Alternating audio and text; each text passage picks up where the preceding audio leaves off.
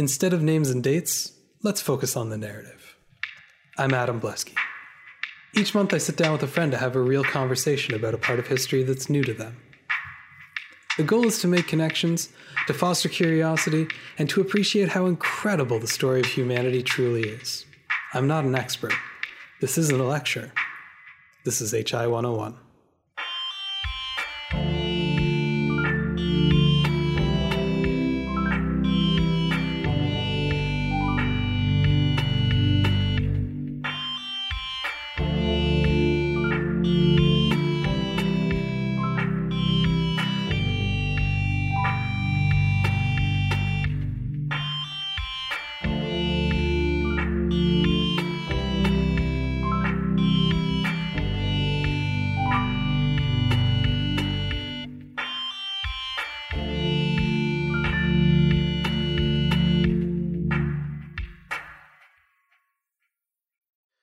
Last time on HI 101, we talked about keeping time from what could be called a more natural perspective, using easily observed phenomena like the phases of the moon or shadows cast by the sun to track our days. This time, we'll start moving away from those methods towards the ones we use today, though perhaps not as far as you might think. Let's begin. Here on HI 101 with Dan McGinnis. Hello. And we've been talking about time. Mostly last time we talked about sort of ancient calendar methods and some timekeeping methods. And so far, some really interesting stuff. First impressions, or impressions so far, I should say. Oh, neat stuff. One thing that I hadn't heard of before was the using incense with changing scents to track time. And now I want to know if I can buy that somewhere. Oh, I would imagine. You got to be able to get it somewhere, right? I really hope I'm going to look online and find it. The thing is, it's got to be pretty big. Like, it had to be very large for it to burn that long, so it might actually be very expensive. I don't know though. It's entirely possible that you can find it. That's true. Burning for an hour would take a while. Yeah, well, and those ones would burn for multiple hours, right? Because it would change scent every hour. Section. So, yeah.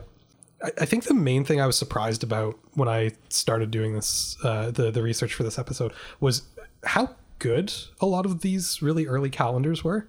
I would have expected more variation and less accuracy, I think, if I was just kind of guessing, which suggests a couple of things. Number one, ancient civilizations, pretty good at measuring this stuff.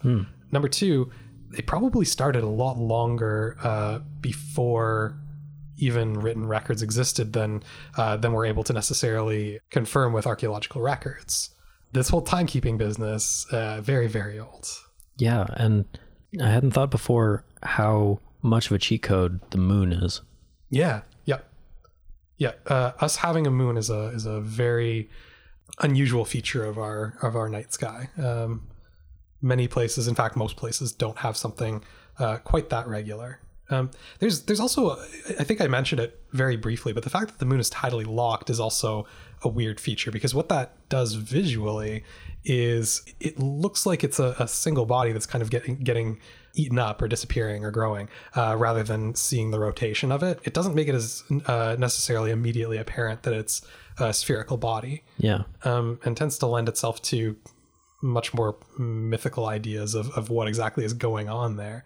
But generally the idea of what's happening with the moon is, it's right there in the name, like new moon, is the fact that this is a brand new moon. There's a new one made each month, and it adds to that cyclical idea of what exactly that amount of time passing really means. So all that nice stuff being said about ancient civilizations and their excellent calendar keeping abilities, I think it's time we talked about the Romans. The Romans are interesting in that, as far as advanced civilizations go, they're concerned with things like mathematics and astronomy and engineering. It wasn't really their thing. They were kind of the jocks of the ancient world. Did it get them glory? They left that math stuff to the nerds down in Egypt and Greece. They just really weren't that interested, and it really shows in their calendar. Their first try at setting a civic calendar, and keep in mind, Rome was founded less than 3,000 years ago. Their first try at a calendar had a year of 304 days. Losers. Like, it's so spectacularly bad They had 10 months. They kind of varied between 29 and 31 days for the most part, and they only got to 304. And they didn't care, which is kind of worse. They just sort of let the calendar slide around the tropical year. The tropical year being the year that's sort of equinox to equinox that follows the seasons. They just kind of let it be. And when it got too far out of whack, as in like extremely noticeably out of whack, they just add in a couple extra days here and there, not on a regular scale. Like, we've talked about these other civilizations who have like very regular, every 6 years add a month or something like that actually keeps them pretty close. Oh, you mean the nerd civilizations? Yeah, exactly. And the amount of variation that was considered unacceptable by some of these civilizations was like an extremely small amount. It was on the order of maybe a couple of days, sometimes a week or two. But the ones with a week or two have like full month adjustments built into the entire system. Right. They just sort of threw on a bunch of days at the end of the year. And a lot of times there's like a full like 2 months in the winter where they just didn't have a month. It was just not, it was all intercalary time. They just they weren't days, I guess. The setting of these days was actually a religious matter. It's done by the pontifex. Yes. So as far as the actual sort of public life went, they just sort of did whatever the priests are telling them to do here. Fairly early on, they realized that this is not very accurate, and they did end up adding 2 extra months. That would end up being January and February. So the year started in March. So this time would get added on into February because February is the last month at that point, once they rounded up to 12 months, which is where we get the tradition of putting leap days into the end of February. Oh. It's the old end of the Roman calendar. Okay. That, because I've always wondered why February? Yeah. Why that? Yeah, that's where that comes from. I'm saying all this like those 2 extra months fixed things. It didn't. Years could vary anywhere from 355 to 378 days. Again, they weren't good at this nerd stuff. They tried their best. I mean, partially it's that they were bad at calculating this stuff out, but partially it's the role of pontifex wasn't, at least as you get into the Republic, it wasn't entirely a religious one. I mean, yes, it is religious, but you're also elected. And here's the thing. Politics in Rome act on a yearly cycle. Roles are reelected every single year. And if you have a year of a varying cycle and you are the guy who just determines how long that year lasts, you can just add on a couple extra weeks and stay in power longer. Yeah, it seems slightly suspicious. But yeah, it's absolutely a conflict of interest to have the person who determines the end, the length of the year, also be someone whose power is determined by the length of that year. And yeah, that feels very Roman. Doesn't it though? Yeah. These years, they had 8-day weeks actually, with the 8th day being like a market day, so everyone would take off work and go, well, except for the vendors, and go shop at the markets. This is where you start getting a lot of the month names that we're familiar with.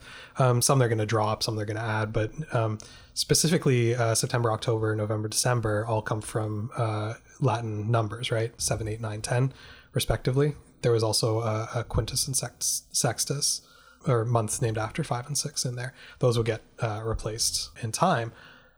All of this confusion, it was actually called the era of confusion by future historians. It was so difficult to keep track of what was going on and all of that they kind of went like, this is outrageous. Like, what are we doing here? Another very confusing feature, I guess, of the Roman year is that where other places were dealing with regnal years, where, so-and-so has been king for 12 years and it's the 12th year of his reign, and when he dies in year 17, then it's year 1 of the next ones. They went by consular years. So they named years by who was consul in those years. And there's always 2 consuls. But the thing is, Roman names are really repetitive. Yeah. And power tended to concentrate in certain families. And consular years only lasted 1 year, but you could run for consul in multiple years, just not consecutive years. Well, I mean, eventually, yes, consecutive years, but in general, that's how it's supposed to work. So you could have 2 completely different years that are like 7 years apart with 2 completely different sets of consuls that have the exact same names. And again, we run into a problem that we talked about with regnal years last time, which is without knowing history really carefully, how do those year names mean anything at all? They just don't. It feels like a trap. And in this case, it's even more difficult to keep all of that stuff straight. So they had a really hard time keeping records. This is one of the reasons that when people talk about like ancient Roman history and like, none of these dates are certain, some of it is like confusion and mistrust in like the veracity of the sources. Some of it is, how long was that year? Mm-hmm. Yay, being a historian. It's really difficult. So when people are putting basically anything within the Roman Republic or the Roman Kingdom period, anytime someone's putting a date to that stuff, there is a giant asterisk beside it, because it's something like that, probably. Never mind the sort of pseudo-legendary nature of some of those sources. I mean, I don't know a lot about early Roman history, but what I have learned, it seemed very hazy in terms of timeline. Mm-hmm. And my perception at that time of learning about it was that just recording history at that point was pretty vague and inaccurate. Sure. Oh no, it sounds like they just were really crap at calendars, and other places in the world you go and you'd have a perfectly laid out timeline. Yeah, and I mean it's kind of somewhere halfway between those two things, but Fair. But yeah, in terms of what is causing the complications here, it's not just that poor record keeping. You're right. If you were to go to another civilization, for example, Egypt is pretty good about this stuff. If they tell you that it was 17 years ago, it's pretty much exactly 17 years ago, not 17-ish. In the mid-40s BCE, a little guy named Julius Caesar, maybe you've heard of him, he did a bit of a world tour. He saw a lot of different places. He saw Gaul, he saw Britannia, he saw Greece, he saw... Oh, he did the grand tour thing that you do when you're a young general. A gap year. Yeah. He saw Egypt. He saw all of these places with properly functioning calendars and went, wait, what are we doing here? Part of it is this like high-minded civic duty of like, we as Romans can be better. Part of it is that he didn't want Pontifexes messing with his length of rule, because he had a lot of political enemies, and that was one more tool against him. He brought back some proposals for reforms to the Roman calendar, and in 45 BCE, these are put in place in what's known as the Julian calendar. And the Julian calendar is essentially the source of the Gregorian calendar that we know now, with modifications, obviously. But it's really coming from a combination of Greek knowledge of the length of year with the Egyptian concept of like a fixed length calendar that doesn't need to vary year to year to keep accuracy. And his concept was that he wanted a self-calibrating calendar that at any given time you could look at the date and know exactly what season it was, and that the equinox is always going to fall at the same time, on the same date, I should say. And that's going to take out all of this ambiguity that gives religious figures this power to kind of just mess with that timeline a little bit. Now, his original conception of this doesn't have leap years at all, so it's going to have problems, obviously. But that foundation is more or less, with a few modifications, going to result in the calendar that you and I use on a daily basis now. It allows them to create calendars in advance of those years coming out. So you could plan ahead by several years using one of these calendars, a feature you couldn't have when you had a pontifex who could just go, oh yeah, it's 9 or 10 more days until the year starts. Also around this time, a historian named Varro sets what's known as ab urbe condita, which is Latin for the year of the city. What he does is he counts back through all this very, very bad history and decides that the time that Rome is founded is 753 BCE. And we're going to start counting our years from that. This isn't something that like... And then it would be before city and after... I don't think the Romans really cared what came before their city. Touche. AUC is an abbreviation you'll sometimes see in historical sources from this time period. Now, I should be clear, this isn't something that's being like widely used. Consular years are still the most common thing, but it is something that starts showing up in some of the major historical sources. And in the Middle Ages, scholars will go back and add AUC notation to some of these historical sources that didn't use them to try and create some semblance of a comprehensive timeline for the Roman Republic and Roman Empire. This is one of the first examples of what's known as I mean, you're not wrong, but that's not what I was going to say. A vernacular time or common time. The idea being anyone could be able to look at this time, relate it to their own time accurately, and that this could be a tool for historians to use to like accurately date things on a continuous time scale. It also has the benefit of being agnostic of when transitions in power are happening, because regnal years are all great and everything until somebody dies in, I don't know, June or something, where a year on the calendar is part of the way through, and now we're starting another regnal year. So does the new year start at a different time every year? Like, how does that work? In Rome, it's not so bad, mostly because consular elections are held at the same time as the new year at the beginning of March, kind of on purpose. But it is an issue for other places that are using strictly regnal years. Well, and it seems like an improvement in de-emphasizing the importance of the individual at the top of society, because it stops constructing time around them. Well, on that same note, I would like to point out that Caesar renames Quintus to be Julius after himself. Nice. And gives it an extra day. That seems like Caesar. Yeah. So now July has 31. After Caesar's assassinated and they go through the entire mess of the Roman Civil War and Augustus comes to power, he makes a couple of tweaks to his great uncle's calendar, adds the leap year every 4 years, and I say he consulted with a lot of mathematicians and astronomers who actually knew what they were talking about. I should probably clarify that. I think most people realize, but it's not like Julius Caesar is like taking time out of a conqueror to hand carving calendars himself for distribution. Do you want the cat one or the dog one? That's what I was thinking when you said it enabled to make calendars ahead of time. Like, oh, now yeah, cat engravings can be all the rage. 6 months later, Hallmark was founded.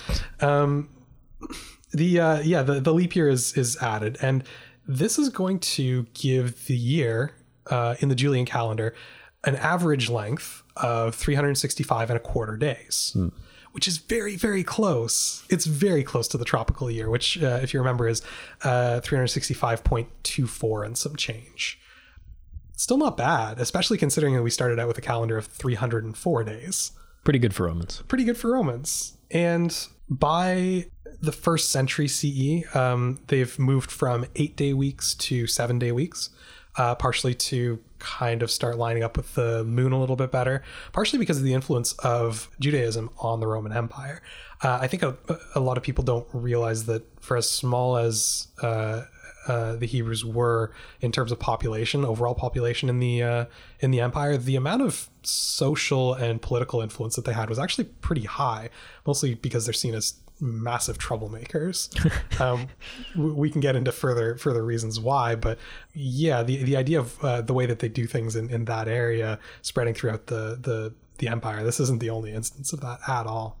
So by the year 0 on by the year 1 on our system, we have a calendar with 12-month years. It's 365 days. Every 4th year is 366 days to keep it in line. About 2/3 of our month names in place. Well, a little more than that, because Augustus actually names Sextus after himself. August also gives it 31 days. Sextus. Yeah. I might have that name. It's named after the Latin name for 6. Okay. Comes before September. Oh yeah. Yeah. Starting in March. Right. Yeah. Starts in March. That's where the whole thing throws off. That's why December number 10 is actually 12 now. I know it gets confusing. Romans. Yeah. We're looking at a calendar that looks really quite similar to our own. Poor February is down to 29 days because it keeps getting days stolen from it, because August is 31 now too. Super important. In general, we're looking at a very familiar system. The fall of Rome leads to an abandonment of the consulship system of year naming, which is probably a good thing. But what it does lead to is a reversion back to regnal numbering, because all of these disparate kingdoms that are sort of broken up after the fall of Rome start kind of just numbering everything after whatever warlord happens to be running the show that day. The church, though, starts using a system that's known as the Diocletian era, or the era of martyrs. And this is actually something I'd never come across before. If I have, I'd completely forgotten about it. Under the Roman Empire, at least up until Constantine makes Christianity the official religion, there are a number of periods under which Christians undergo systemic persecution. The last major one was under the Emperor Diocletian. The church decides to set its year numbering system with that final persecution as year one, because in the early church, those persecutions are seen as an opportunity for martyrdom for early Christians. And so it's commemorating all of these people who have died under the oppression of the Roman Empire. Yeah, that's a fun numbering one. So under the Diocletian era, year one begins in 284 CE of our current system. Interesting. Mm-hmm. One of the main uses of the calendar in this time period, specifically by the church, is for the calculation of Easter. Yes. And this is known as the Computus, and we are not going to spend a lot of time, or at least we're going to attempt to not spend a lot of time on the Computus, because it is a mess, and there aren't that many history topics that I've read up on that have like extremely complicated mathematical formula in them. This one does. Like, listen, I didn't go that far in math. I still did fine for the stuff that I did take. This was a little over my head. I'll be real. It's bad. Here's the deal with the calculation of Easter. Again, we'll try and keep it short. Uh-huh. All the Bible really tells us about when Easter took place is that it was the Sunday after Passover. Passover is calculated by the Hebrew calendar, which, if you'll remember, is based on the Babylonian calendar. And the way that Passover is calculated is, again, based on the story from Exodus of the Jews leaving Egypt. Again, doesn't exactly say like, oh yeah, that's April 14th. There's some complicated stuff going on in calculating exactly when Passover took place. And the exact method of calculating that is that it is the first, for Passover, it's the first Friday, which is the Shabbat in Jewish tradition. It's the first Friday after the first full moon after the spring equinox. Got it. Mm-hmm. Remember, they're using a lunisolar calendar, so it is a literal full moon, and they are measuring the equinox fairly carefully. It's a real equinox. Okay. It kind of results in this 19-year cycle that keeps it more or less in line with the tropical cycles, the way that they're adding and subtracting days to keep everything in line with the seasons. The Julian calendar, on the other hand, the whole point of it was to tie the equinox to a specific calendar date. Right. And once that goes in place, the Romans actually stop calculating the equinox celestially, because they don't care, because they're Romans and they're too busy winning. Oh, yeah. With the Romans, they want the equinox to be on the 25th. March 25th and September 25th are the two equinoxes. And they don't really care when the actual equinox is taking place. The other thing that the church has done over the centuries is they've stopped actually looking at the moon to check when these moon phases are. They've adopted a lunar calendar that's more or less close enough. So they're going by the calendar on when full moons are coming. They're doing something similar to that. Remember that alternating 29 and 30 day thing that keeps you sort of in line with 29 and a half day lunar cycle. And when the church is looking to calculate when Easter takes place, they're doing a calculation that's really similar to the Passover one. They're calculating the first Sunday because it's the Sunday after Passover. So they're calculating the first Sunday after the first full moon after the spring equinox. But they're doing all of this off of a calendar. Without reference to the actual moon. Correct. And so you run into this issue where it starts to drift a little bit. This is how accumulating error was discovered? Essentially, yeah. And you get to a point in the 4th century where the church realized that what they were about to calculate out as Easter was not the same as what the Hebrew calendar was going to calculate for Passover. This came up at the Council of Nicaea. And if you're not familiar with the Council of Nicaea, it took place in 325, and it was one of the most important single events in early Christianity. It's a council where they got together all of these church leaders and they decided on some really fundamental ideas about how Christianity was going to work. And Like what even is the Bible even? pretty much, I mean, there's very little unexplored at the Council of Nicaea. Everything was more or less open for at least some debate, with a few obvious exceptions, but maybe not as many as most people would think. One of the things that comes up at this council is, how do we calculate Easter? Are we okay with the fact that the way we work out Easter using our calendar might be different than what the Jewish people are using to calculate out Passover? Is this going to be a problem? And they decide, no, this is not a problem. This is our own thing. It doesn't need to, we don't need to base that on Judaism anymore. And that comes up in other places in the Council of Nicaea as well. There's a sort of separation, because there's a lot of parallels in the very, very early church between Judaism and Christianity that they start kind of shedding as it becomes more of a global phenomenon. So one of the things is they're just fine with Easter being different than when Passover is happening. This is okay with them, and that's great. They go on with their time, and what that allows them to do is project forward really far when Easter is going to occur. They can tell you the next 10, 20, 50 years the date that Easter is going to be, because they're just using these repeating cycles to calculate all this stuff out. In the year 525, a monk named Dionysius Exiguus is working on one of these new tables for when Easter is going to come about. And this is something that they've been doing for 200 years at this point. And he's working away, and he goes, these Diocletian years, I'm not sure I really want to give like Diocletian the honor of being the guy that we're naming all of these after. It's a bit dubious. It's a little macabre. So he goes, I can kind of think of a better place that we could count back to, which is the birth of Christ. So he sits down. An obscure figure in Christianity. Not everyone's heard. He starts counting back based on the year one of Diocletian. He starts counting back using the consular years of the Roman Empire to the year that at his best calculation is the year that Christ was born, and he sets that as year one, and he calls it Anno Domini, the year of our Lord, the year of the Lord, and he says, let's start counting from there from now on. And yeah, it's not exactly a hit immediately. Again, keep in mind that the church is really the only one that's using this like ongoing common year. Most places are still using regnal years. But he's the first one to do that. He's the first one to make that calculation. Now, as far as we can tell, he made some mistakes.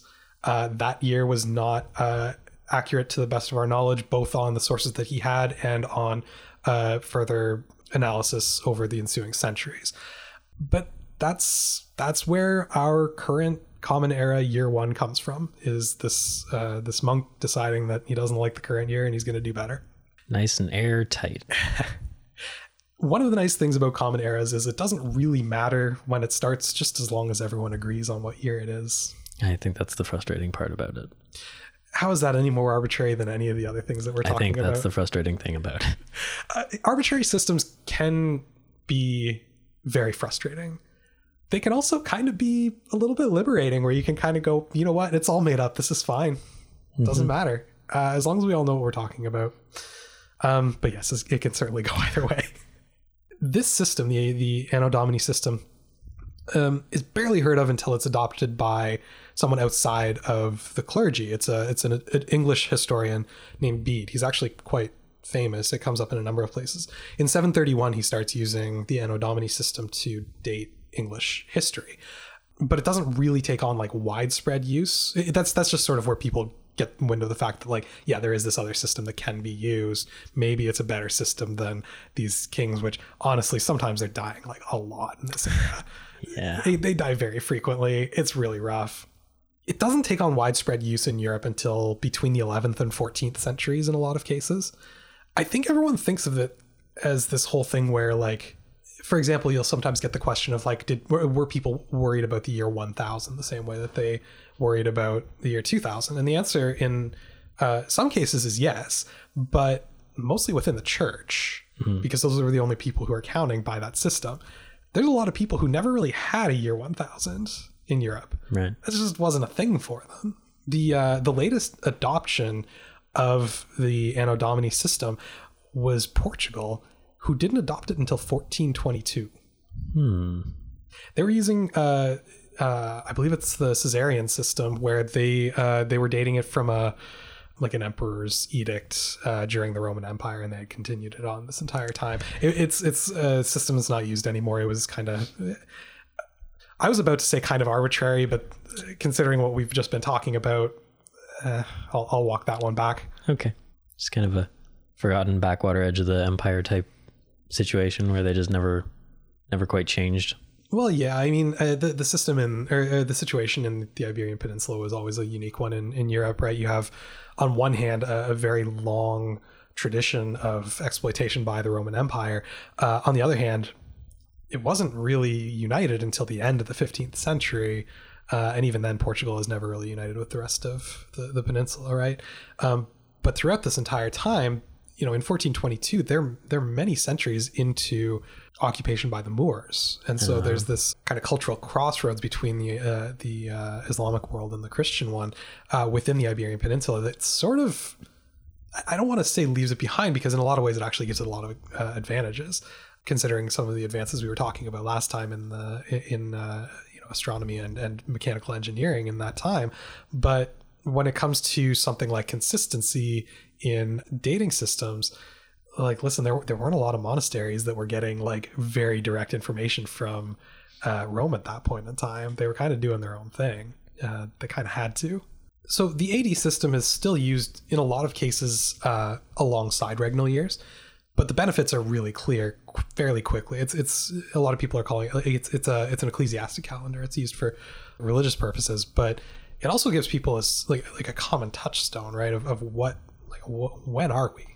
If you're English and you're talking to someone who's French, and you're in year whatever of Edward the whichever number, and they're in year whatever of Louis whatever, most likely, that's not really helpful. But if you're both in 1517, we know what we're talking about here. It's a map in the time dimension. Yes, and it's really useful for a lot of non-ecclesiastic things, like, for example, trade. And as the trade networks spread across Europe and Europe becomes more and more interconnected over the centuries, having that common touchstone is really important to people. There's a problem, though. By the 16th century, the calendar is off from the tropical year by a full 10 days.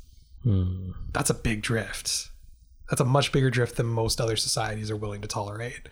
Most other societies have things built in place to make sure that doesn't happen. Now, it's not that it's a surprise. It's not as though everyone just stopped observing when equinoxes were taking place. It's that the calendar that you would have to mess with in order to make changes is the one that's being used to calculate the most important holiday in Christianity. That's a tough sell. Yeah. But at the beginning of the 16th century, something big happens. It's the Protestant Reformation.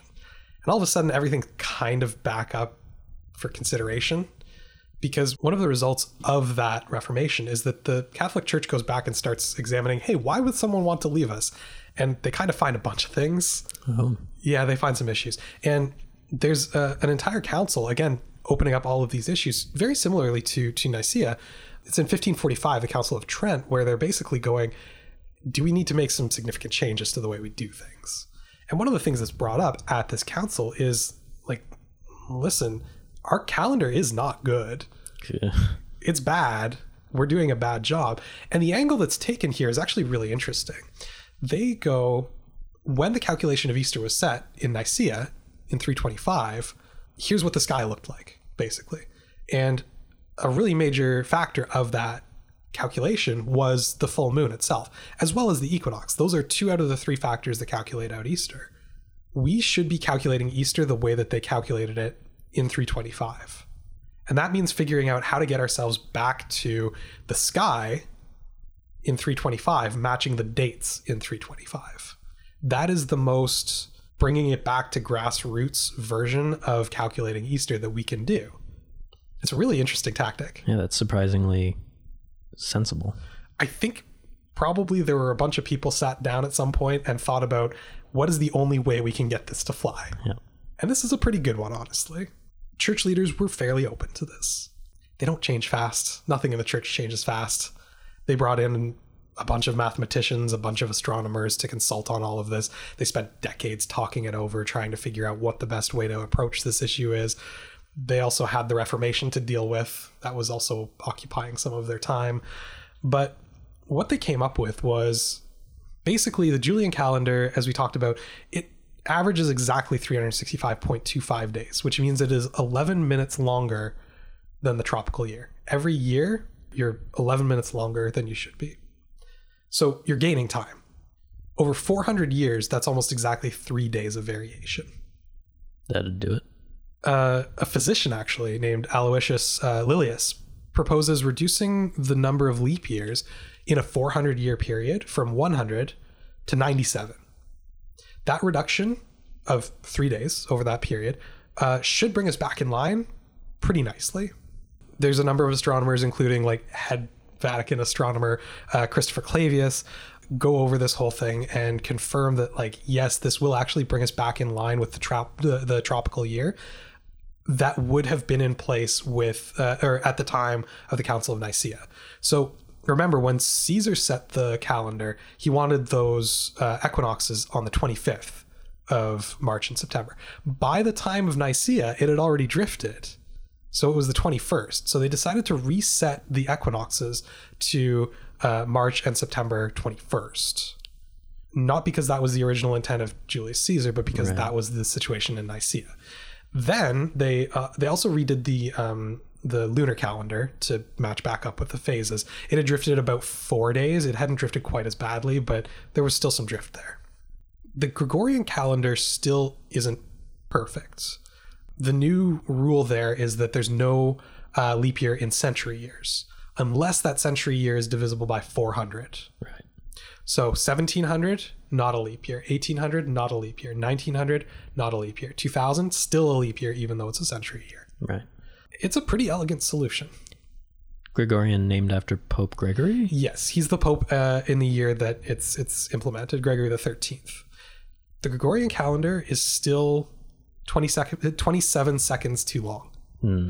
But that's not bad. It's pretty close. It's pretty good.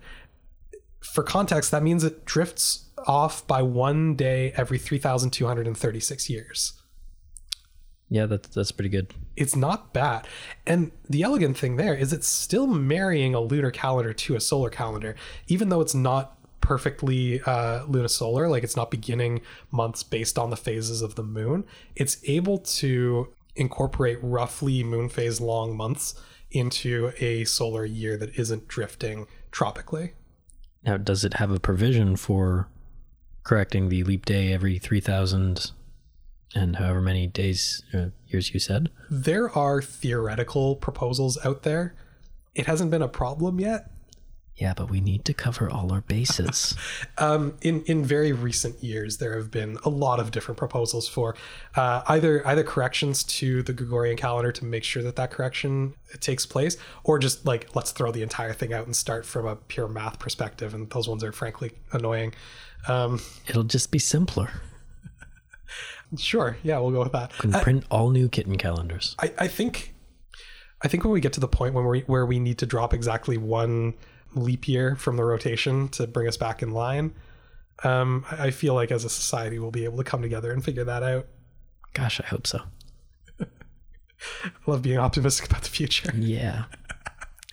In the year 3000 and... Well, more like 5,000. Or 5, yeah. Yeah. So, yeah, Pope Gregory the 13th officially adopts it in 1582. And here's the wild thing. Originally, the proposals were, let's adjust leap years until over the next 400 years, basically. We'll bring those 10 days back gradually. We'll make the corrections that we need to. And they went, nope, we'll just fix it. We'll just fix it now. And so on Thursday, October 4th, 1582, everyone went to sleep and they woke up on Friday, October 15th. Yikes.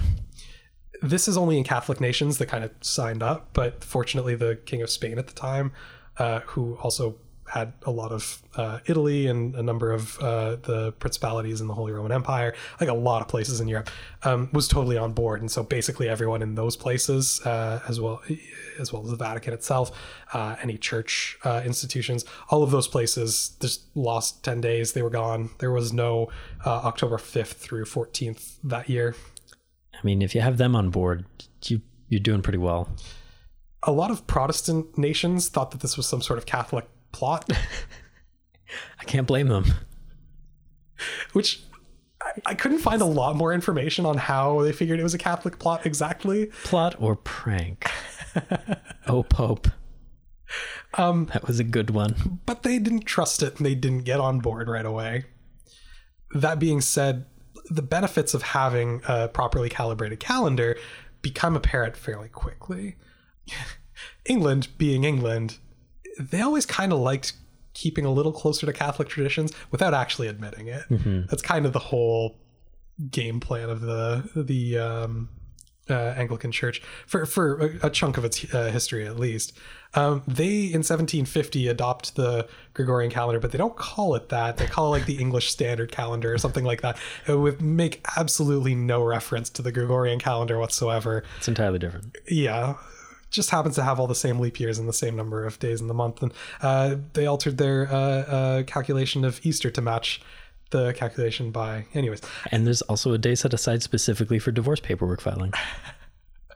That's a good one. I like that a lot.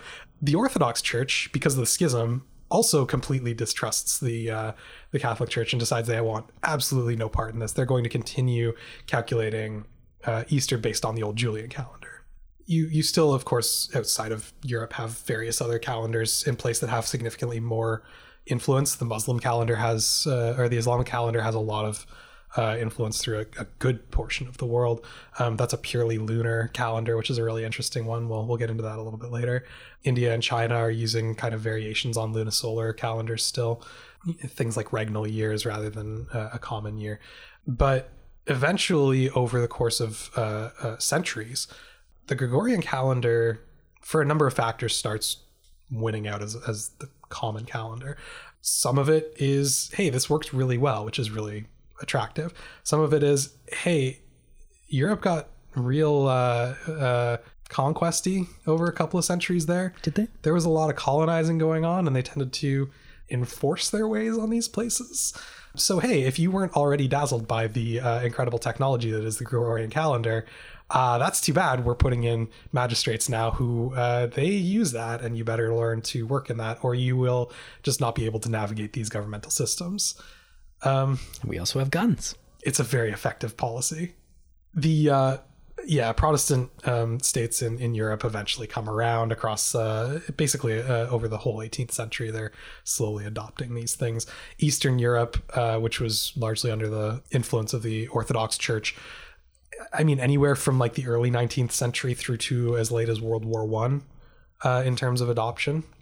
I mean, it's one of those quirks of history. Sometimes you'll hear it that the Russian Revolution, the October Revolution, actually starts in November by the Gregorian calendar, simply because of this drift, because Russia was still using the Julian calendar at this point in time because of the Orthodox Church. Even as all of these Eastern European countries adopt the Gregorian calendar, the Orthodox Church is still going to keep the Julian calendar for religious purposes, which is why, well, I mean, even people that you and I went to school with sometimes get 2 Christmases because they happen to be of an Orthodox faith. And Christmas is about 12 days later in the Orthodox Church than it is in the standard Gregorian calendar. It's an interesting little feature. It also means that Easter can vary from as little as a week to as much as more than a month apart in the two systems. Yeah, it gets quite drifty. And throughout the rest of the world, basically, if you have a revolution in this period of time, you probably adopt the Gregorian calendar as your new calendar. This is true in both violent revolutions, such as the Russian Revolution or the Chinese Revolution in 1912. So we're not talking about the Communist Revolution, but rather the Republican one that overthrows the emperor. Both of those resulted in the adoption of the Gregorian calendar. But you also get more or less violent, I suppose, revolutions such as the Meiji Restoration in Japan, where the main driving factor is we need to modernize or else be left behind.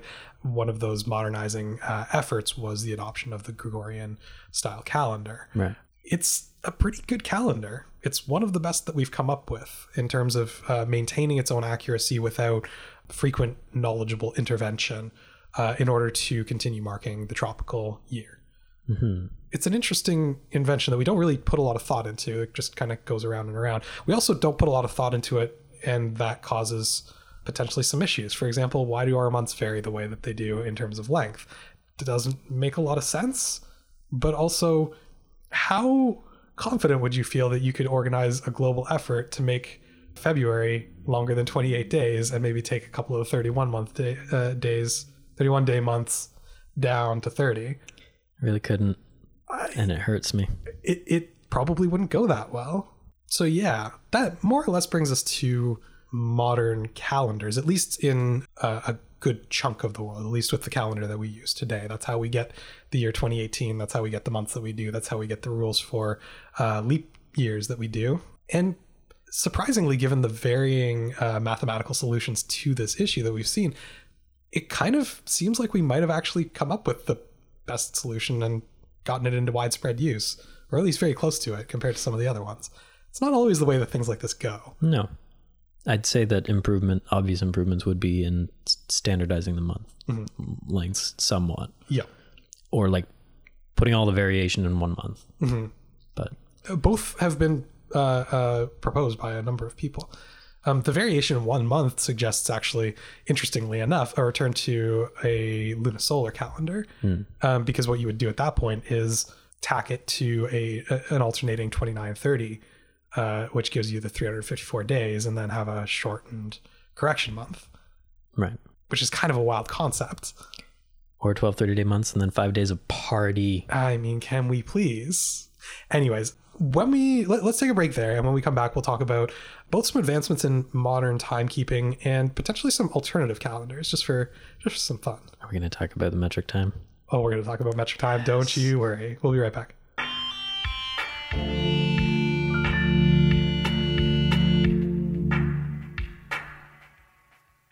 We're back on HI 101 here with Dan McGinnis. Hello.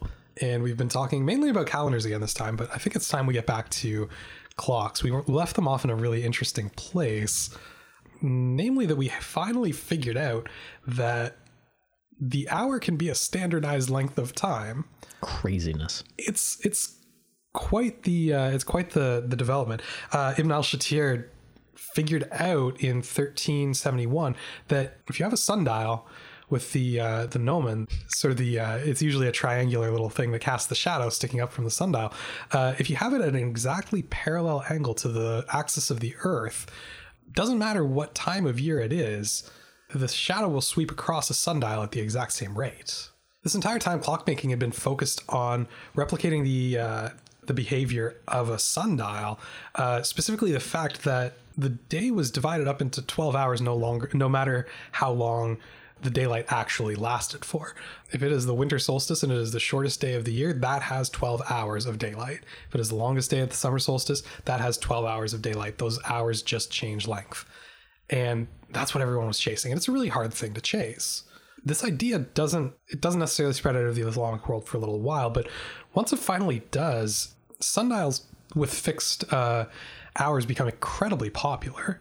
First of all, it starts off as kind of a fad. It's almost like a party trick. It's something very, very fancy to have and to own, because they have to be calibrated to exactly where you are. I was going to say, is this a new profession spring up? Sundial calibrators?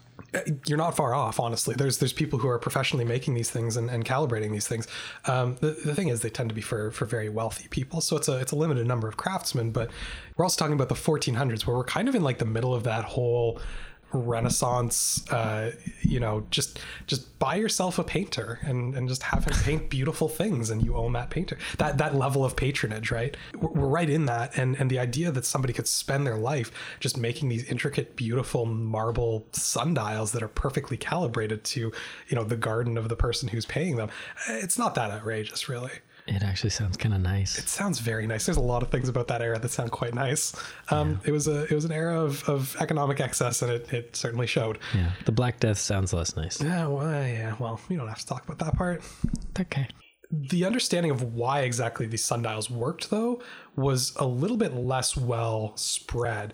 Certainly the people who are installing them and like designing them understand it, but you have instances of people buying a sundial from one place and carrying them long distances. You know, they went to find the greatest sundial maker, and they bought the sundial there, and they carried them and don't realize for as much as a century that like, hey, this thing doesn't work here.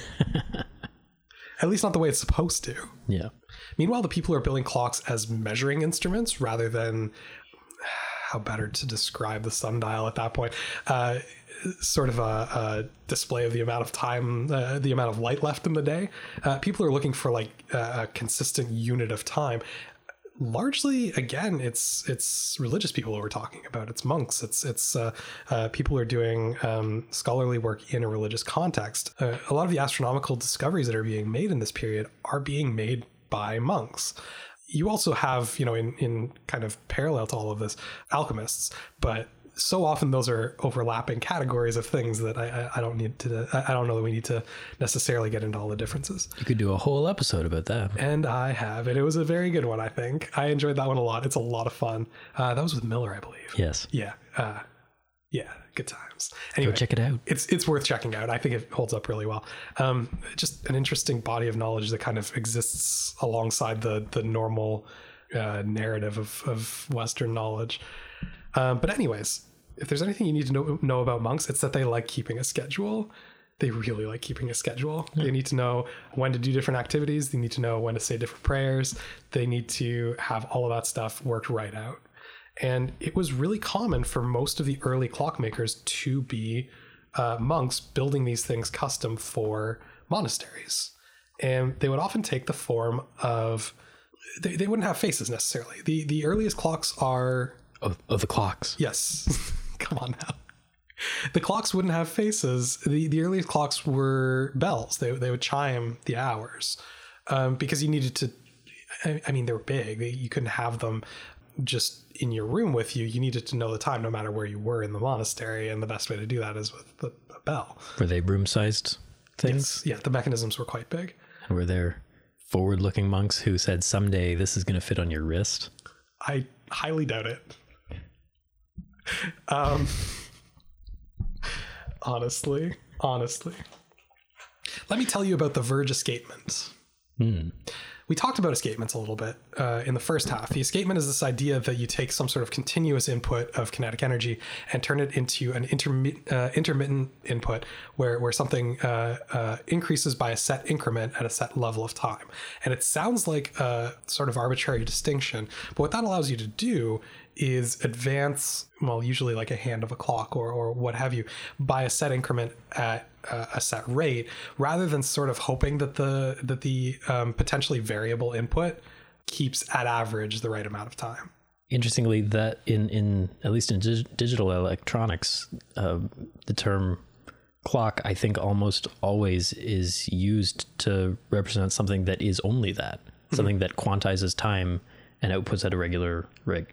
And it's interesting to hear that is a development, and time, of course, is continuous, and so it should seem obvious. But yeah, it's interesting because all the earliest timekeeping devices are very continuous, right? You have the sweep of the shadow of a sundial, or you have, you know, flow of water, you have burning incense, all of that stuff. It's very continuous. What you get is a similar problem to the problem of measuring the equinox very early on, which is, I know when it's about the equinox. When is the exact equinox? When is the moment that it's the equinox? And that is a measurable thing, but it's a difficult thing, right? The same thing is, I know when it's been about an hour, but when has it been exactly an hour? When does it hit 1 hour? And that level of quantification is impossible without an incremental progression of time. You need that tick. Literally, the ticking of a clock is one of its key innovations. And it's something that we think of as very ubiquitous. Like the idea of a clock ticking is, I mean, we don't hear it everywhere the way we used to, but it's not a sound we think a lot about. when it's used symbolically, it's about the progression of time. But it's also very literal. Like, you need that mechanism to properly measure time. Otherwise, it's always going to be approximate. I'm reminded of the save icon in computer programs. Yeah, still a floppy disk. The floppy diskette that children now grow up recognizing as the save icon and not as a physical thing. Yeah. Or the phone button on your, phone looking like the handset of an old rotary phone. There's lots of artifacts like that. The Verge escapement should be counted as one of the greatest human inventions, and I doubt it makes the list all that often. We need it, just the way we need the measurement of time in every other aspect of our lives. This is the item that makes that possible. And to be clear, it's no longer only mechanical. The the digital clock that you were referencing earlier, it's working under the same principles, right? It's that incremental ticking. It doesn't matter if your watch is digital or if it's a mechanical watch. It's still using an escapement to tell time, to count that progression. What is the Verge escapement? So an escapement is any mechanism that allows you to incrementalize a continuous input. The Verge escapement specifically is a gear with teeth that on one side are at a 90-degree angle, and on the other side are a 45-degree angle. So as it turns, it allows an input that's oscillating back and forth. So it's a ratcheting thing. It's a ratchet, yeah. It allows it to something that's rotating back and forth to progress it in only one direction at a set interval. That oscillation originally was in water clocks, so it's this continuous movement of the water wheel, and it only allows it to move forward at a set amount of time. But as you move forward into actual mechanical clocks in the 13th century, basically, they actually begin using weights. So they'll have a giant weight that once a day needs to be wound. So you wind up the rope that it's hanging off of, and it turns a shaft just by the virtue of gravity. And the turning of that shaft advances this Verge escapement, allowing the movement of the clock. So originally, winding clocks means ratcheting up giant weights. And you'll actually see certain clocks still using that mechanism, usually alongside a pendulum for kind of evening out timekeeping. But they'll use weights hanging by chains out of the bottom of clocks. You'll occasionally see those. I hope I'm describing this well. Honestly, if it's not making any sense, there are many animated GIFs that explain this a lot better than I do. So it might not be the worst idea to look it up. If you're interested in more information, I'll probably link one in the show notes as well. But this is one of those things that visual might help a little bit. And they are really satisfying to look at. Oh goodness, yes. Little animations of these mechanisms, they press buttons. They're good. Absolutely. The earliest known clock that's still in any even remotely usable condition is in the clock tower of the Salisbury Cathedral, built in 1386. And all it did was chime hours. It had no face, but it was using this mechanism. The mechanism was likely developed somewhere between 1270 and 1300 CE. We're not sure exactly who figured it out, because this is one of those deals where monks didn't always take credit for stuff like this. It was often sort of a communal achievement. Those years are based on the fact that there was a writing in about 1271 where people knew they had to figure out a mechanism that works as an escapement, but they hadn't figured out how to do it yet. And then by 1300, there was one that was built, but they claimed that it was not the first. So it was somewhere in there. We just don't know exactly where. Sometimes everyday inventions are hard to pin down. Very quickly, though, these started advancing in complexity, and the number of things that it was trying to measure grew quickly. Like orreries also become really... I was about to ask. Yeah, not until about the 1700s, but again, based on the same stuff, people building working mechanisms of the solar system where planets advance around the sun. I mean, first of all, you have to figure out a heliocentric model of the solar system and get that widely accepted. And then you have to apply a bunch of very complicated clockwork gears to it. But it's a really satisfying application. I mean, I bet you could build one without a heliocentric model. It would just be a nightmare to build the mechanics for. Well, people did. I'm sure they did. And they're crazy. They're very interesting though. No, people fought very hard to keep an Earth-centric model of the universe for a very long time, but that's another topic. spring-driven clocks appear in the 15th century. And those ones are difficult because springs don't exert a constant level of force. So they were working on building, secondary springs to modulate the amount of input of force, and they were kind of messy, but at least they weren't having to actually physically lift large weights to make them work. Springs are much better at storing potential energy than just simply lifting weights off the ground. Yeah. In the 1650s, they figure out pendulum timekeeping. Pendulums are interesting. If you swing something, it swings at a fixed rate. It just keeps swinging. They figured out that if you have a pendulum at a set length long, you could, and it's a little over 3 feet. You could have a pendulum that would naturally swing at a rate of 1 per second back and forth. And this is the origin of the grandfather clock. They were built to accommodate a 3-foot long pendulum for accurate timekeeping. So those start showing up in sort of the 1650s. I've heard of a grandmother clock. I think my grandmother actually had one, and they're smaller than grandfather clocks. Yes. Do they have smaller pendulums? They do. What? Gear ratios. That would infuriate me. It's ticking slightly faster than 1 second, but it's geared down so it works. Yes. Sorry. Yeah. The pendulum is accurate enough that a very new thing for clocks finally appears. The minute. Before this, clock faces, when they had faces at all, marked out hours. And interestingly enough, sometimes the number of hours that it displayed varied. We can go off on this quick tangent. Why put 12 hours on a clock? It ended up being convention because you have 12 hours of daytime and 12 hours of nighttime. But there were also clocks with 24 hours on them, and it made a full sweep once a day.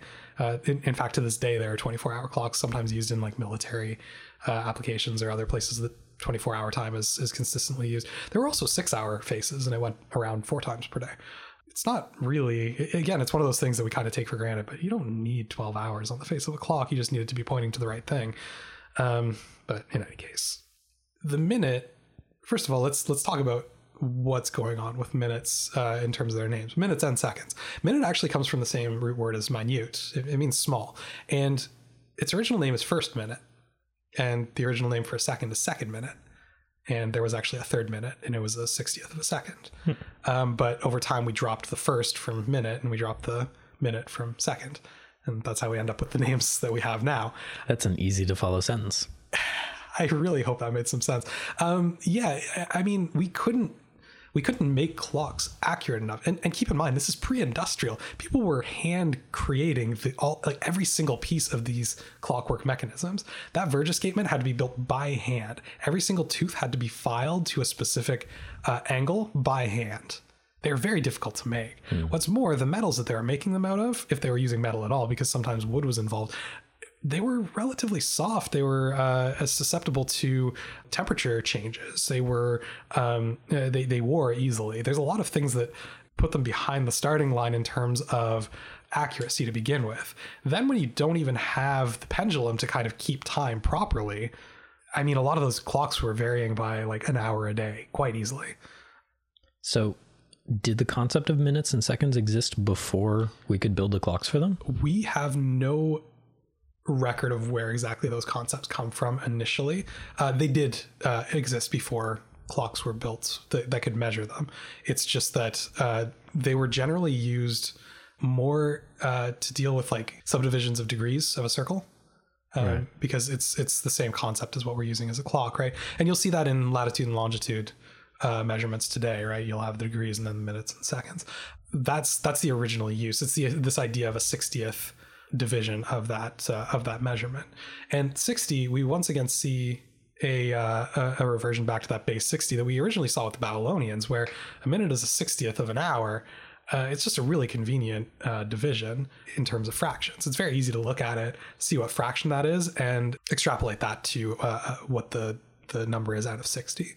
So that's interesting that we had the label for a thing before we could practically measure it or really make it a real thing we could experience. Mm-hmm. I'm reminded of a book called Flatland. Mm-hmm. Yep, I've read it. Yeah. The summary being, it gives a great narrative framework for having the concept of what a fourth dimension would be for us living in 3 dimensions, setting time aside, ironically, without actually that being something that we could experience. It's still, you can easily form the concept of it from the descriptions in that book. That it seems like a parallel thing. Yeah, and from my general understanding, it's not as though they weren't discussed in the concept or in the context of time, but it's the sort of thing where imagine having a clock with no minute hand markings, but you still have minute hand. And I said to you, what time is it? You could look at it and estimate by the angle. It's about 6:20, even though you don't actually have the marking for 20 past 6. Sure. There is sort of a usage of minutes at a less granular level before you necessarily have every single minute marked out. It's just that it's this approximation because the accuracy of the thing isn't quite there yet to even bother with something more accurate than to the every 5 minutes or every 10 minutes, something like that. It is a fascinating idea, though, of minutes just simply not being a consideration. It's yet another kind of invented measurement of time that just wasn't there before, and we don't really need. It's just so prevalent in our lives that we kind of assume that it's an important component of telling time. Yeah, it's interesting, the idea of it being kind of a hypothetical construct. These pendulum clocks originally invented by Christian Huygens. I'm probably saying that wrong, but he also went on not that long after to invent the spiral spring or hairpin spring. If you ever looked inside a watch, this is a pretty essential component. It's literally just a coiled spring in the spiral. And the thing that's really interesting about this, by the way, Robert Hooke also invented a spiral spring, and it's not as widely used as Huygens, but it was invented about the same time. And from everything I understand of Robert Hooke, he was a mean old bastard, and he made sure that he was also given credit for the whole thing. And you're worried about all the hook heads that are going to come out of the woodwork and criticize you for not bringing up the parallel invention. Yeah. Realistically, though, the spiral spring is a really important thing because it allows for a couple of things. Number one, the miniaturization of the drive spring. You can just make them very thin. So before now, what did a spring look like? Oh, you were using like an actual coiled spring, but so imagine you have a slinky and you can press down a slinky and let let it expand, and that pressure back up is what's driving very slowly the clockwork mechanism. The spiral spring is basically a flat strip of spring steel, and it is wound more like a spiral. Yeah, it's a spiral. Like say if you took a belt and coiled it, It looks like that. And it, rather than expanding upwards, it actually expands outwards. But it's flat. It's flat the whole time. It doesn't get any thicker. It's a larger diameter. Sort of, yeah. The spiral doesn't stack on itself. The spiral just moves out. Right. And so when you tighten it, the spring gets smaller in diameter. And when it moves, it moves outwards. What that allows you to do is not only miniaturize it, but also it gives you the ability to. Basically, one of the problems with clocks was that oscillation movement. If it of the escapement, if there was any lateral force to it, it could, number one, cause a lot of wear, and could, number two, throw off the timing somewhat. So you need it to be stabilized, and often you'd use like a weighted wheel to do that. If you miniaturized it to a portable size, it could very easily, just by moving the mechanism, you could throw off the timing. The spring was self-stabilizing, which means that there's finally enough technology going into clockmaking that you can miniaturize it into a carryable size. You don't get the watch without the springs, the spiral spring. Right. And almost right away, watches become incredibly popular, at least with the wealthy. It's interesting because women almost always wore watches as jewelry on their wrists. They call them arm clocks when they started, but it would be with built into bracelets, like a watch.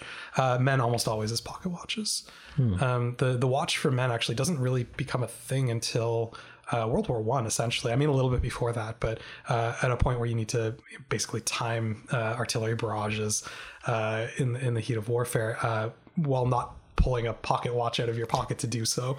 Oh, I can picture some of the officers at those battles doing that. Oh, officers, absolutely, but regular enlisted men, not so much. Yes. Yeah, for sure. Fancy gold leaf embossed, honestly, giant pocket watch out of holding in their white gloves. The spring also gives another level of stability, which is that navigation at sea was really, really difficult in this era, and one of the best ways to navigate was using a sextant and then comparing the readings that you're taking to a known fixed location. And for British ships, this happened to be an observatory in Greenwich. What ships would do was take hourglasses with them. Hourglasses are surprisingly resilient for something like this because you have a ship that's pitching. You can't necessarily see the sky all the time. You have potential temperature variances. Like, Magellan went around the world with 18 hourglasses, each worth like an actual hour, and was turning those to keep time. You take the reading at the sky, you check how, like, what the time difference is based on your hourglasses. You work that back to what the sky would have looked like in Greenwich, and you use that to calculate exactly where you are in the world. It's very tedious, and a mistake is deadly. Yeah. They started having enough issues with just using hourglasses and things like that because the pitching of the ocean tended to throw off clock springs really badly. Remember those balance wheels were really sensitive, stuff like that. They're finally no longer considered accurate enough by about 1714, and the British government offers a prize of £20,000 for anyone who can create what they're calling a chronometer, a clock that is accurate to less than 10 seconds of variance per day. This is not most clocks at this period of time. Most clocks are sad. Yeah, I mean, you're getting variances of a few minutes per day, which for most applications is actually pretty good. But at sea, again, could be a deadly error. 1735, a man named John Harrison goes to work on this, and he invents a clock that's accurate. It's so accurate that they measure it over a course of 10 weeks to see how much time it gains or loses.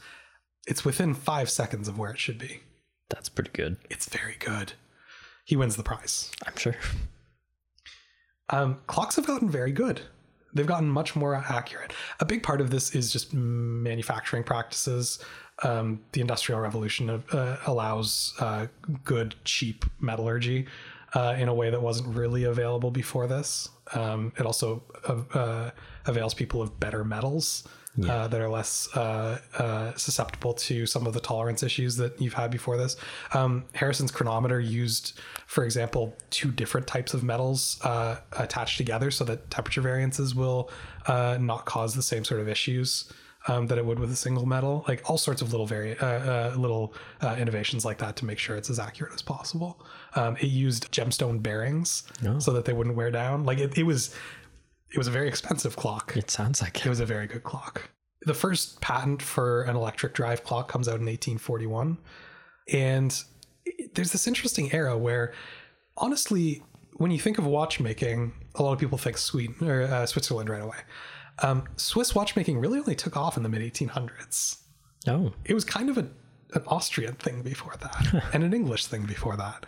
Cuckoo clocks are very Austrian. Like that's where those come from. Yeah. Yeah, they're relative newcomers to the whole thing, but you think of like Swiss watches as being the best. There's this parallel that happens over the latter half of the 19th century, early 20th century, where on one hand you have these Swiss-made clocks that are being made more and more and more accurate. More and more of them are hitting chronometer status, so they're hitting these tolerances set out by the Navy for how little time you're allowed to lose per day. On the other hand, the technology for alternative timekeeping starts really taking off. The idea that you would have to continue winding a clock every single day, or even once a week in some cases, it's just kind of like, why would I have to do that when I can put a power source to it? I shouldn't need to continue winding my clock. It's the 20th century. Come on. Mm-hmm. One of the weirdest things I found through all of this, Rolex, founded in 1905. Okay. I feel like it was going to be older than that for some reason.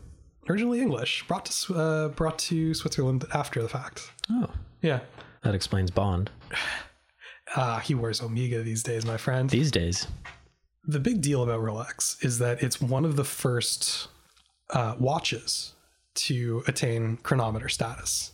In 1910, it passed the certifications. Before that, you couldn't really get that level of accuracy without like a full-sized clock. It's just Right.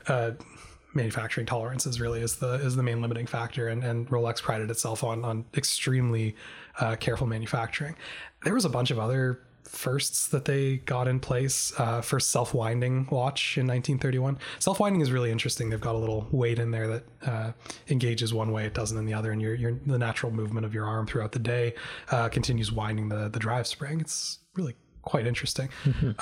They got themselves certified for underwater, which is a big deal, having that case sealed for divers and such. The Submariner line. Can I be honest with you? As much as I like watches, I don't like Rolexes that much. Me neither. They're really not that attractive. Yeah. A gold Rolex is not a good sign to me. No. Meanwhile, while all of this is going on, in 1927, the first quartz clock is built by Bell Labs here in Canada. Really? It was proposed much earlier than this. The piezoelectric properties of quartz were found well in the 19th century. Basically, if you apply an electric charge to quartz and you know certain things in terms of the size of it, the shape of it, the angles it's cut at, it will always vibrate at the exact same frequency. And you can use this to time a clock. I won't get into it any further than that because I don't understand it very well. But here's the deal. The clocks that keep really good time up until this point are using, jewel drives, and they're using extremely expensive mechanisms, and they're all very, very, all the accuracy is coming from extremely expensive sources. Quartz is dirt cheap. Quartz is it's just everywhere. It's really easy to get your hands on quartz, and if you have something that's acting so accurately, and you're timing it to that thing properly, your drive doesn't have to be that great to be very accurate. Yeah. The average quartz clock is accurate to within 15 seconds per month. Now, this is not as good as the Harrison chronometer. Really? However, 5 seconds, yeah. However, 15 seconds per month is nothing. That is fine. If you have a clock that is gaining or losing on average a minute every 3 minutes a year, okay, fine. That's not that big a deal for the vast majority of the population. Once a year, you look at your wrist and you go, "Oh, my clock's wrong." And you fix it. December 25th, 1969, Seiko, a Japanese company, unveils the first quartz wristwatch. It took until then for it to be a wristwatch. It took a while to miniaturize the actual quartz tuning fork properly. Okay. It's really difficult to do. You're getting into harmonic stuff that's, fair. Again, I don't understand all that well. Okay. This is known as the quartz crisis in Switzerland. Mm-hmm. Over the next 2 decades, Swiss watch employment falls from 90,000 people to 28,000 people. Ooh. Here's the thing about watches. And here's the thing about expensive mechanical watches specifically. Most people don't care how good the movement is. They don't necessarily care about the workmanship that goes into that movement. They don't even necessarily care that much about like very high-end styling. Watches need to tell time.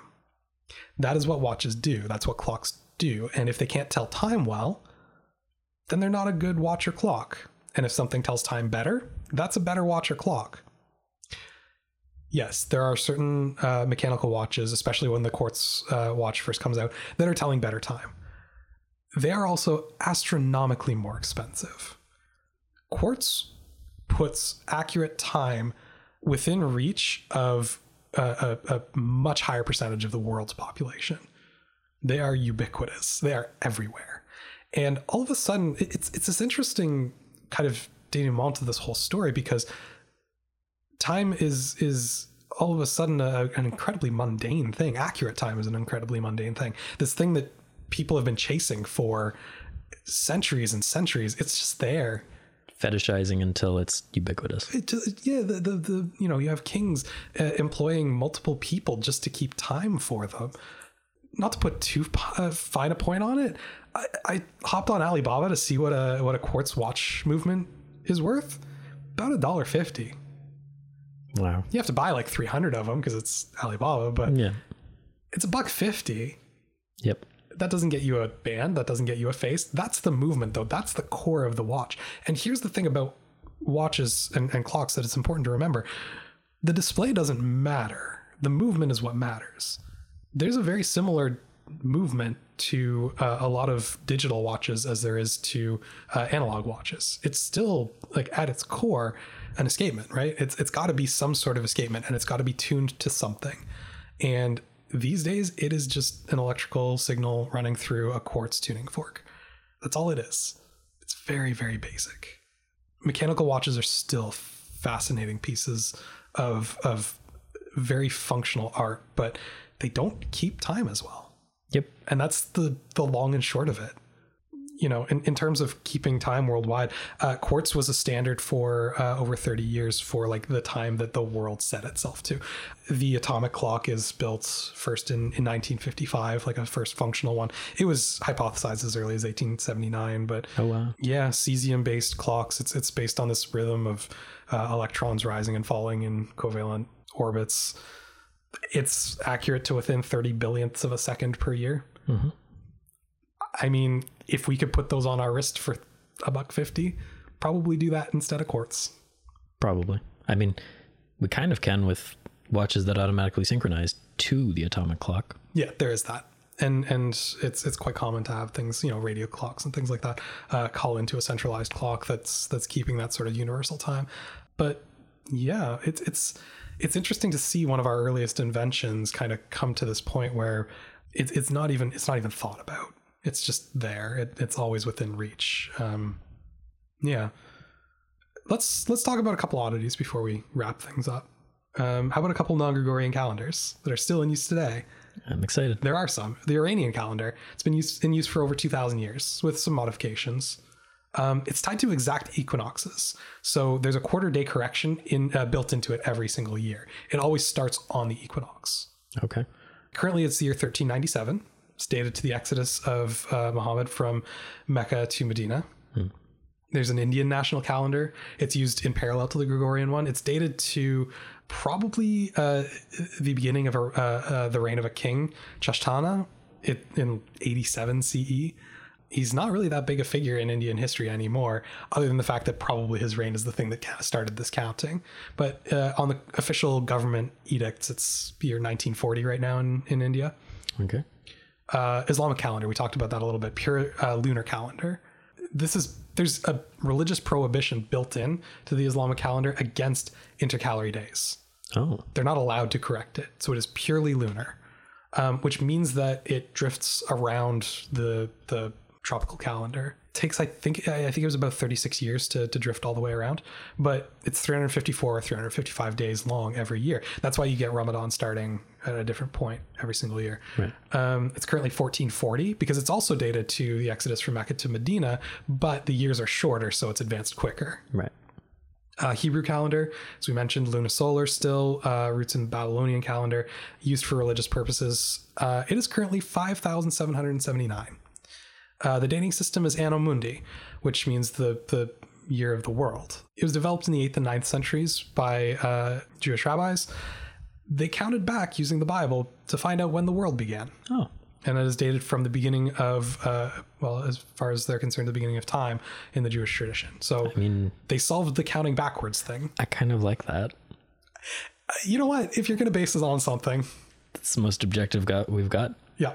It's a pretty good one. I like that one a lot. And there's a lot of places that still use regnal calendars. I mentioned the UK before, but Japan famously is still using regnal calendars alongside the Gregorian system. And honestly, until about 30 years ago or so, their regnal calendar was more common. Really? It's generally, it's the year Heisei 30 right now. But yeah, it's relatively recent that Gregorian calendar sort of overtook the imperial calendar. Yeah. You want to talk about decimal time real quick? What's that? Fine. In the French Revolution, they decided to get rid of everything to do with any sort of nobility or tradition or anything like that. I mean, I'm simplifying greatly, but this is where the metric system gets... It's not like this is a history podcast. This is where the metric system gets put into widespread use in France. But like they got down to basics like in a very admirable way. The The calendar was adjusted somewhat. They adjusted it to the founding of the Declaration of the Republic as year one. They changed the month names, and they adjusted it to 30 all 30-day months with a 5-day festival in there. Praise. They know what they're doing. These months were divided into 10-day weeks. They were trying to make everything as decimal as possible. But the clock they decided to make into a 10-hour day, and they each hour had 100 minutes. And each minute had 100 seconds. Logically. So the way it works out is that each hour on the decimal clock is about 144 of our minutes. So more than double the length. Each minute was about 86 seconds. They tried pushing this for about 2 years. And it went great. No one liked it. So between 1793 and 1795 or so, that's about when they pushed it. And by 1801 or so, there were no examples of this left. The main holdup to adoption is you have throughout France all of these church tower clocks that entire villages base their entire lives around. I mean, most people couldn't afford to, throughout the Middle Ages and the early modern period, you can't afford to have a clock in your house. It's a luxury item. You go outside, you look at the town clock and see what that says. The expense to changing those clocks over to decimal time was so incredibly huge that none of them did it. Why would you? So there are some examples of decimal clocks still around, and there's tons of recreations out there, but it really wasn't that big a deal. As with so many other things in the French Revolution, I think it was more about the symbolism of a break from tradition than it is necessarily a practical solution to anything. Definitely. I'm actually kind of surprised that it wasn't a calendar of 10 months. Yeah, me too. Seems like an obvious one.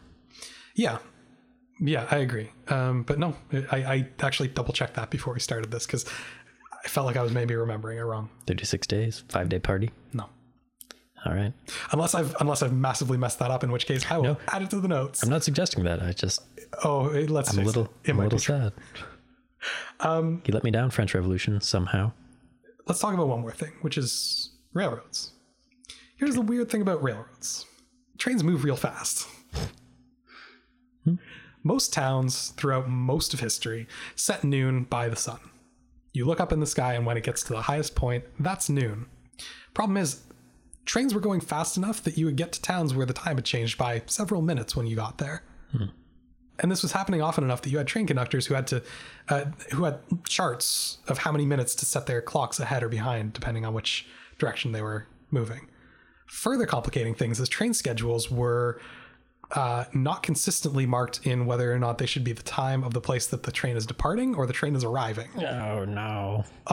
This results in the creation of railway time, adopted in 1840 by British Railways. Rail stations kept standard times within themselves, and the clocks at stations would vary from the local noon time, and you just have to go and check the rail time to figure out when it's leaving, because if it's ahead or behind the local time, it's too bad, we're leaving by rail time. I feel like the essential monopoly of British Railway was what made that possible.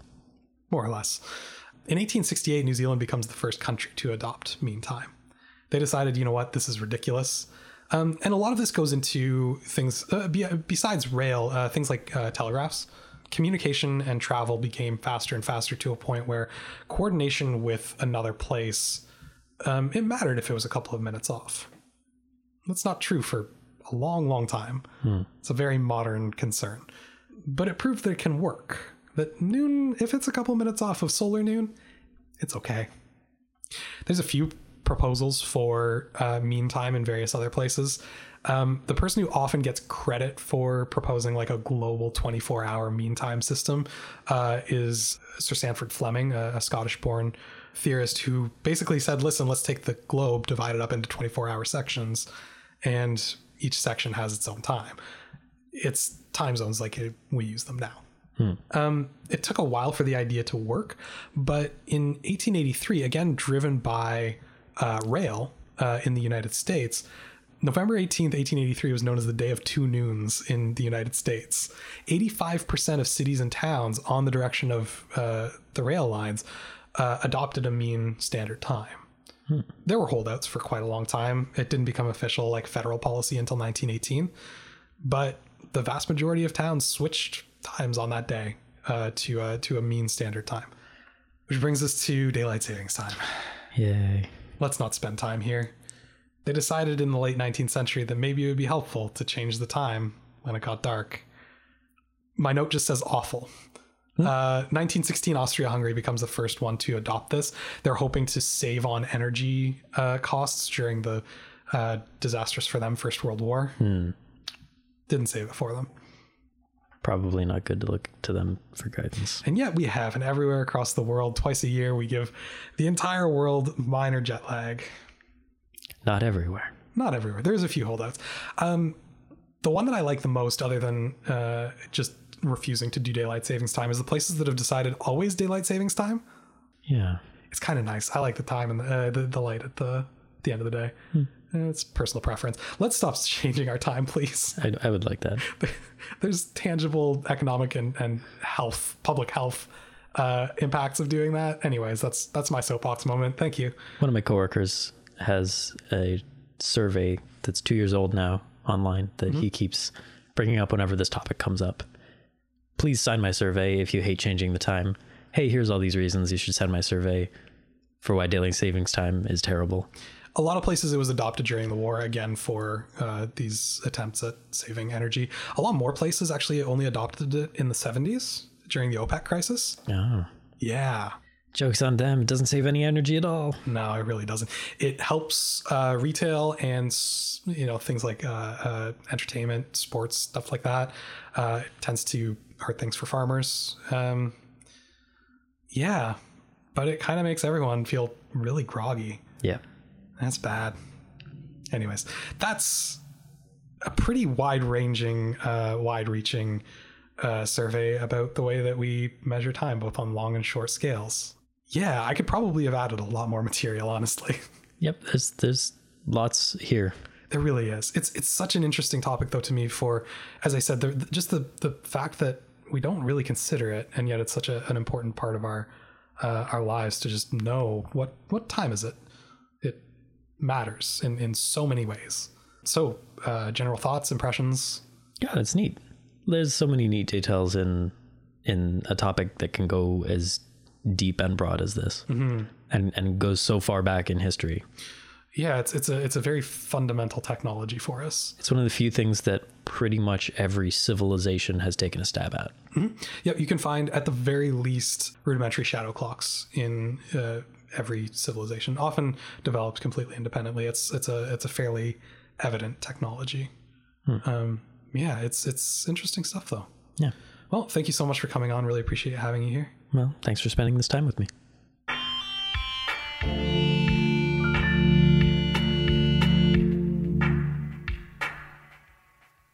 The ways in which we keep track of our time have become more and more precise and reliable over the centuries, to the point that we have the luxury of taking them for granted.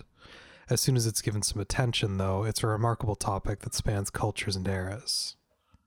Next time on HI 101, we'll be talking about the Ottoman Empire, for real this time. That should be up on December 1st. Since HI 101's format can result in some factual errors, I encourage you to visit hi101.ca and check out the corrections I post for each show there. That's hi101.ca. If there are any errors I haven't addressed on there, please let me know and I'll add them to the notes. You can also reach me on Facebook at facebook.com/hi101podcast, on Twitter at hi101podcast, or by email at contact@hi101.ca. It doesn't just have to be about corrections. I look forward to hearing from listeners for any reason and respond when I can. And remember, HI 101 is a broad introduction. If the subject we've discussed today has caught your attention, you should start looking for more information yourself. No matter how much you enjoy the show, I promise you'll find even more good stuff out there. I'm Adam Blesky, and this has been HI 101.